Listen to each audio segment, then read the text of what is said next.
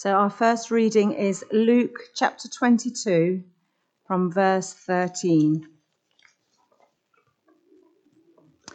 They left and found things just as Jesus had told them. So they prepared the Passover. When the hour came, Jesus and his apostles reclined at the table, and he said to them, I have eagerly desired to eat this Passover with you before I suffer.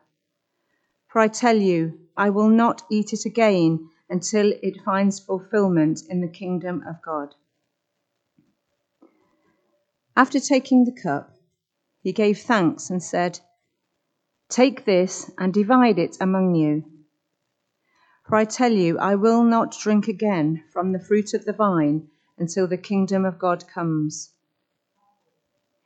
And he took bread, gave thanks and broke it, and gave it to them, saying, This is my body given for you. Do this in remembrance of me. In the same way, after the supper, he took the cup, saying, This cup is the new covenant in my blood, which is poured out for you. But the hand of him who is going to betray me is with mine on the table. The Son of Man will go as it has been decreed, but woe to that man who betrays him. They began to question among themselves which of them it might be who would do this. Our next reading is 1 Corinthians chapter 11 from verse 23. The page is 1153.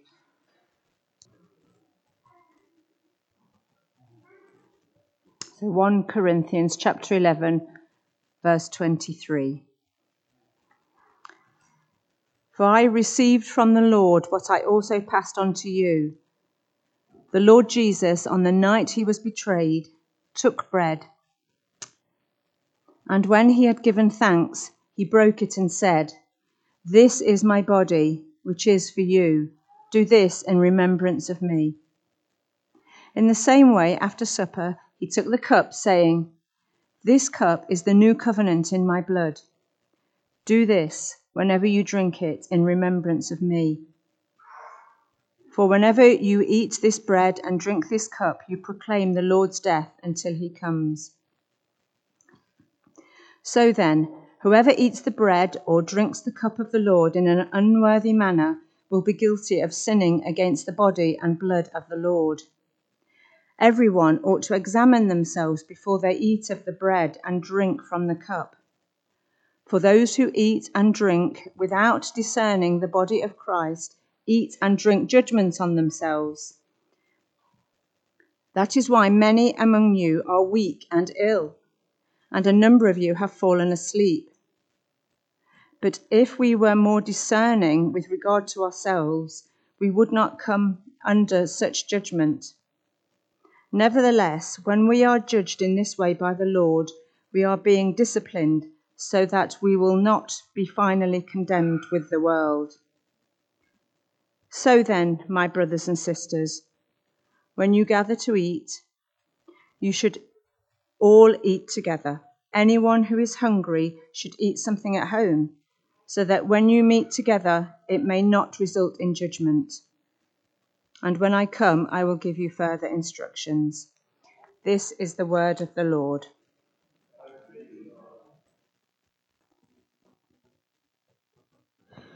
Claire, thank you very much for reading to us. You might like to keep a thumb in either or both of those readings. For those of you who've been here over the last couple of weeks, as we've been in this short little mini-series, thinking about these two signs that Jesus has given his church, baptism and communion.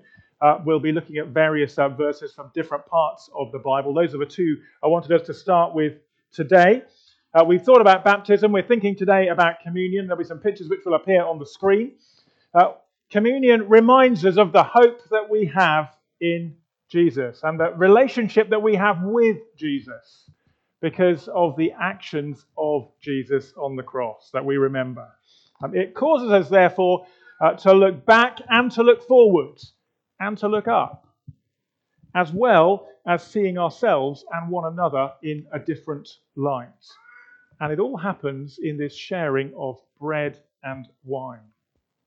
We're used to doing things to mark particular events and to remember things that have happened, aren't we?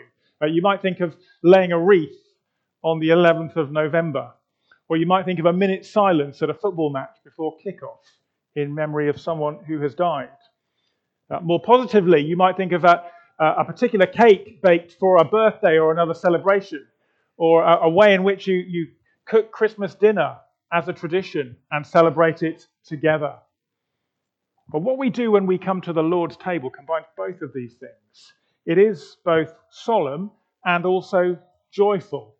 It's about remembering the dead and also celebrating the life that we have been given. So first of all, we're going to think about looking back and how the Lord's Supper points us to the cross. For the Old Testament people of God, in the time before Jesus, of course, the great annual act of remembrance was the Passover feast. Some of you will be familiar with that. The time when the Lord rescued his people from slavery in Egypt under Moses. A lamb for each household. A meal shared together. The blood painted on the doorpost. If you remember the story, you can read about it in Exodus chapter 12. The Lord says there, the blood will be a sign for you on the houses where you are. And when I see the blood, I will pass over you. This is a day you are to commemorate for the generations to come, and you shall celebrate it as a festival to the Lord. Well, it's no accident that when Jesus now sits down in Luke 22 with his disciples for one final meal, Luke makes it clear to us in verse 13 it's a Passover meal. Actually, that's the third time he's stressed that it's a Passover meal in about 5 or 6 verses. So he wants us to get the point. We need to understand, Jesus wants us to understand, that he is about to sacrifice himself for his friends and for us. He is the Passover lamb. His blood is going to be shed not just for everyone in a household, but for the whole world and everyone who will believe in him. And so when he takes the bread in verse 19, he says those famous words to his disciples. This is my body given for you. Now, we have heard those words 100 times, haven't we? 1,000 times. So many times that it's so easy to hear them and not even to bat an eyelid. It's worth remembering what a shock this would have been. That was not the usual Passover script that Jesus was reading from. And then in the next verse, he takes the cup and says, this cup is the new covenant in my blood. The Passover was the festival of the old covenant under Moses. But now God's eternal covenant is being sealed in Jesus' blood. My blood, he says, which is poured out for you. Because time and again in the Bible, blood is used not only to seal an agreement, a covenant, but also it's needed to atone for sin, to make right what is wrong, to make forgiveness possible. And we see it in the Passover itself. We see it in all those sacrifices in the book of Leviticus, the Day of Atonement. And all of those examples are pointing to this one, pointing to Jesus, as John the Baptist calls him, the Lamb of God who takes away the sin of the world. That's Jesus' work, and he gives thanks because he has done it. One of the communion prayers we sometimes use says this, it is our duty and our joy to give you thanks and praise, for he, that's Jesus, is our great high priest who has loosed us from our sin. It's done, finished, sorted. We look back with thanks. This is my body, he says. This is my blood. And then, of course, the other thing he adds is, do this in remembrance of me. And so we come to the table, don't we? Jesus has given us not just some words to remember, but something to do, something physical and tangible, something memorable, this family meal, this act of remembrance. The Supper of the Lord, Article 28 of the Church of England's Articles of Religion says, the Supper of the Lord is a sacrament of our redemption by Christ's death. And so, before we come to the table every week, when we're invited to draw near with faith to receive the body and the blood of Christ, that's not a comment on something magical that happens. It's better than that. It's a reminder of what Jesus has already done. And so the next words in the service say, eat and drink in remembrance that he died for you, and feed on him in your hearts by faith with thanksgiving. Well, that brings us to the second dimension of communion, which is looking up. The Lord's Supper lifts our eyes to Jesus. I don't know about you, it's so easy if you're anything like me at this time of year, January, to go through life looking down. Is that you? Hood up, brace against the wind, just getting to wherever it is you want to get to, without pausing to see that actually even in January, there is beauty and there is goodness in the world if we can only spot it. Some of you may not agree with that, I know. There are some real January dislikers here in the congregation this morning. But even if you hate January, I want to say communion causes us to lift our eyes to Christ where he is today. Where is Jesus? I had a friend actually who, believe it or not, his PhD was on the subject of where is Jesus now. I always thought it sounded a bit like Where's Wally, a Christian version of Where's Wally. Sorry, that's very flippant. But where is Jesus today? He is seated on the throne of heaven. He's at the Father's right hand, reigning over all things. We do look back to his sacrifice, but communion also reminds us Jesus is not on the cross anymore. It's finished. One of the great themes of the New Testament is that as his people, we've been united with Christ by his death and resurrection.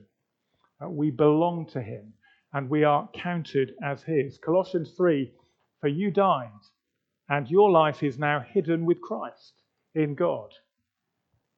Ephesians 2, God made us alive with Christ and seated us with him in the heavenly realms in Christ Jesus. Here's the thing, it often doesn't feel like that, does it? Maybe especially in January, on a cold January Wednesday morning when the school run's going badly or you're late for work or you just don't want to get out of bed. When those things are happening, my grasp on the truth that I have been seated in the heavenly realms with Christ Jesus can feel a little bit slippery. I don't know about you. And so we come to communion because one of the things it does, again, is lift our eyes to Jesus and to that reality again. See, the Lord's Supper is much more than just some kind of glorified visual aid. It really does something. In fact, it's the Holy Spirit who does something as we gather together and we share this meal that Jesus gave us. Now, I know some Christians get nervous about the idea that something really happens when we share the bread and wine. Usually because I think that they can be fearful. Good Protestants feel fearful that this is some kind of Catholic idea that the bread and wine are somehow transubstantiated into Jesus' body and blood. If you don't know what that means, then great. If you're worrying about it, you don't need to. Because that's not it. Again, the relevant bit of what the Church of England says in Article 28 is blunt and helpful. First of all, it says transubstantiation, that idea that the bread and wine literally become the body and blood of Christ. It says it's repugnant to the plain words of Scripture. They knew how to be blunt in the Reformation, didn't they? But it also says the body of Christ is given, taken, and eaten in the supper only after a heavenly and spiritual manner, and the means by which the body of Christ is received is faith. See, it's not that somehow Christ is brought down from heaven onto the table, so much as that as we gather and share this bread and wine together, we are lifted up spiritually by the work of the Holy Spirit to meet with Christ where he is, reigning over all things. For the Christian, as one person put it, eating is believing. That's also, just by the way, why the bit of furniture that we use at the front of church is a table and not an altar. I know some people think I've got to be in my bonnet about these things. Does it matter what we call it? In many ways, perhaps not. As long as we're clear what we're doing as we gather around it. Because an altar is a place where a sacrifice is made, isn't it? Often made of stone. You might think of the stone table in The Lion, the Witch and the Wardrobe and the sacrifice of Aslan. A table is where a family meet to share a meal together. In this case, it's a meal to remember an altar where a sacrifice was made. The altar of the cross. You see, it's a different religion, isn't it? If we need an altar to make a sacrifice when we gather on Sunday morning, what we are in effect saying is that the sacrifice Jesus made on the cross was somehow not enough. We can't have it both ways. But as the Book of Common Prayer Communion Service puts it, he made there on the cross a full, perfect, and sufficient sacrifice, oblation, and satisfaction for the sins of the whole world. Thomas Cranmer knew how to lay it on thick when he needed to, didn't he? And so we praise the Lord. We come to this table to feed on Christ. Yes, that's what's happening. And yes, at the same time, the bread is still bread and the wine is still wine, as our eyes are lifted to him in glory and we are once again reminded of the status that we have. We look up. Thirdly, communion is about looking in. The Lord's Supper reminds us of who we are in Christ. The focus of the Lord's table is always Jesus. It's his meal. We're the guests. But like any party that we go to as guests, we're kind of forced to look at ourselves and ask ourselves, you've probably asked this question many times before all kinds of different parties. Am I ready to go to this party? What am I going to wear? Am I smart enough? Am I too formal? Does my bum look big in this?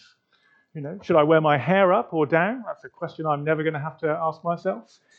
What do I need to do to be ready to attend this party? Our second reading from 1 Corinthians chapter 11 says a bit to us about this. There's plenty there to give us pause, isn't there? There's quite serious warnings about coming to the Lord's table. Verse 27, Paul writes, "Whoever eats the bread or drinks the cup of the Lord in an unworthy manner will be guilty of sinning against the body and blood of the Lord." Maybe warnings like that have made you think twice about joining in with communion. It's really important that we understand what God is saying here and what he is not saying. It's not that if you've been a sinner this week, then you shouldn't be coming to the Lord's table. If that were the case, none of us could come. No, it's a warning about eating without faith that Christ has done enough to deal with your sin. There's also a warning in there about eating while disregarding the people who he has called us to be a part of. The next verse says, "Everyone therefore ought to examine themselves before they eat of the bread and drink of the cup." That's not an examination just to check, what you've done that's good this week and what you've done that's bad, and to see if the good outweighs the bad. That is not what we are to do. No, it's to ensure that we come trusting in Christ, not ourselves, humbly, depending on his forgiveness through his death on the cross. That's one of the reasons why there is always a prayer of confession before we come to the table. We've said one together this morning. For those who eat and drink without discerning the body of Christ, eat and drink judgment on themselves. And again, although the words from 1 Corinthians 11 that I was just reading, and again, in the Church of England's articles, it says this: "The supper of the Lord is a sacrament of our redemption by Christ's death, to such that rightly, worthily, and by faith receive the same." The bread is a partaking in the body of Christ. It's a reminder that we shouldn't take it lightly, but all we need to receive it is faith in Jesus. So come to the table once again today. Come with faith. Maybe you feel that it's weak faith. That's okay. Maybe you have questions or doubts. We all do. It's not about how strong your faith is. It's about who your faith is in, whether it's in Jesus. And all who repent and believe in him, as marked by baptism, as we've said, are welcome, as long as we are looking to him for our life and hope. Fourthly, communion gets us to look out or to look around. It's a reminder that we belong to a people. You can do that for yourself just now if you'd like to. Just glance around the church building this morning. This is the body of Christ in this place. Those familiar words from the New Testament, that as Christ's people we're part of one body. 1 Corinthians 12, which we read some of last week, has that extended metaphor about this that Paul explains. We're part of one body and Christ is our head. And we have to be careful not to get too carried away with all the specifics. I heard about one preacher who did this. He started off quite well by saying something like, well, those of you who are gifted in practical tasks in the church, maybe you're the hands. Okay, fair enough. Those who are given gifts of teaching, or maybe you're the mouth. But he then carried on. He said, and some of you are the tonsils. To be honest, we'd be better off without you. And still others of you are the appendix. We didn't even realize you were there until you started becoming a pain. And we still don't know what you're there for. All right, that's being silly. Of course it is. But this corporateness, this being part of a body, is a really important idea in the Bible. It's very easy, isn't it, for any of us to begin to think in terms of my needs and my wants.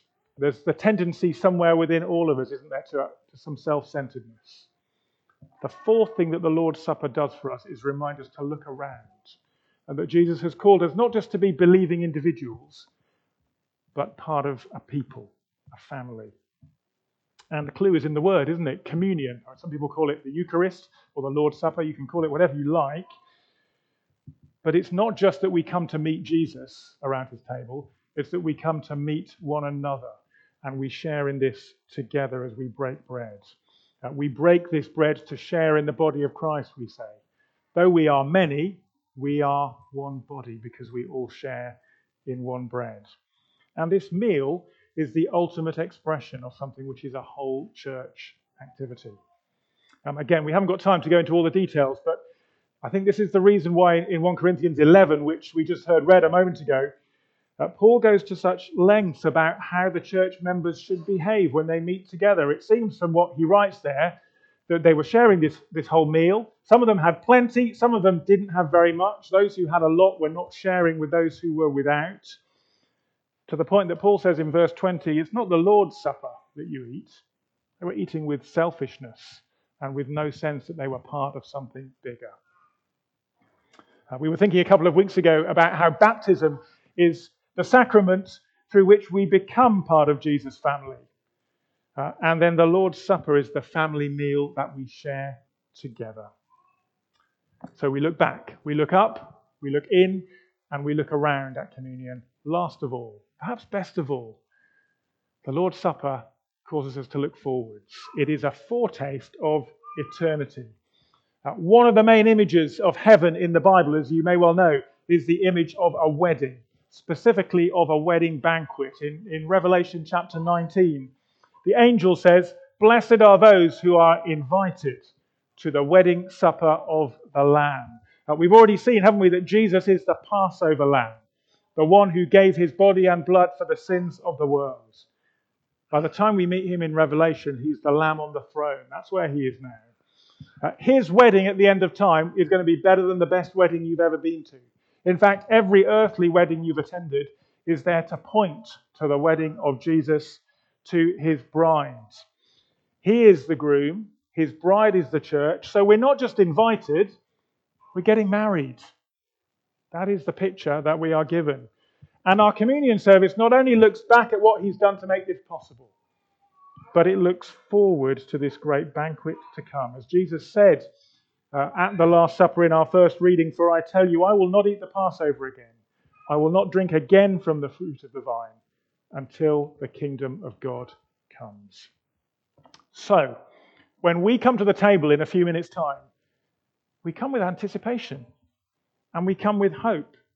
I've noticed over the years how churches quite often, usually I think, tend to play quite solemn music as we come to communion. In lots of ways, that is the right thing to do, isn't it? Because we are remembering. We're remembering the cost, his body and his blood. It's not wrong to do that. But it's not the whole story, is it either?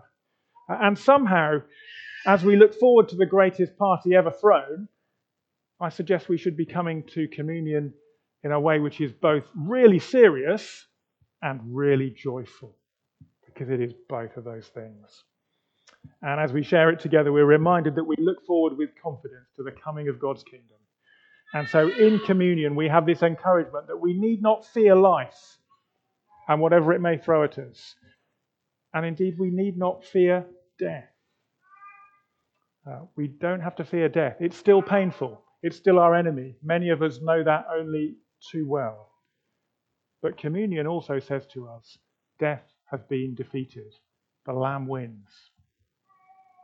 We know what Jesus has in store, and we're invited. And so in a moment, we're going to come to that table again, this place of reassurance and welcome and hope for every believer. baptized into the death and resurrection of Jesus. Let's pray.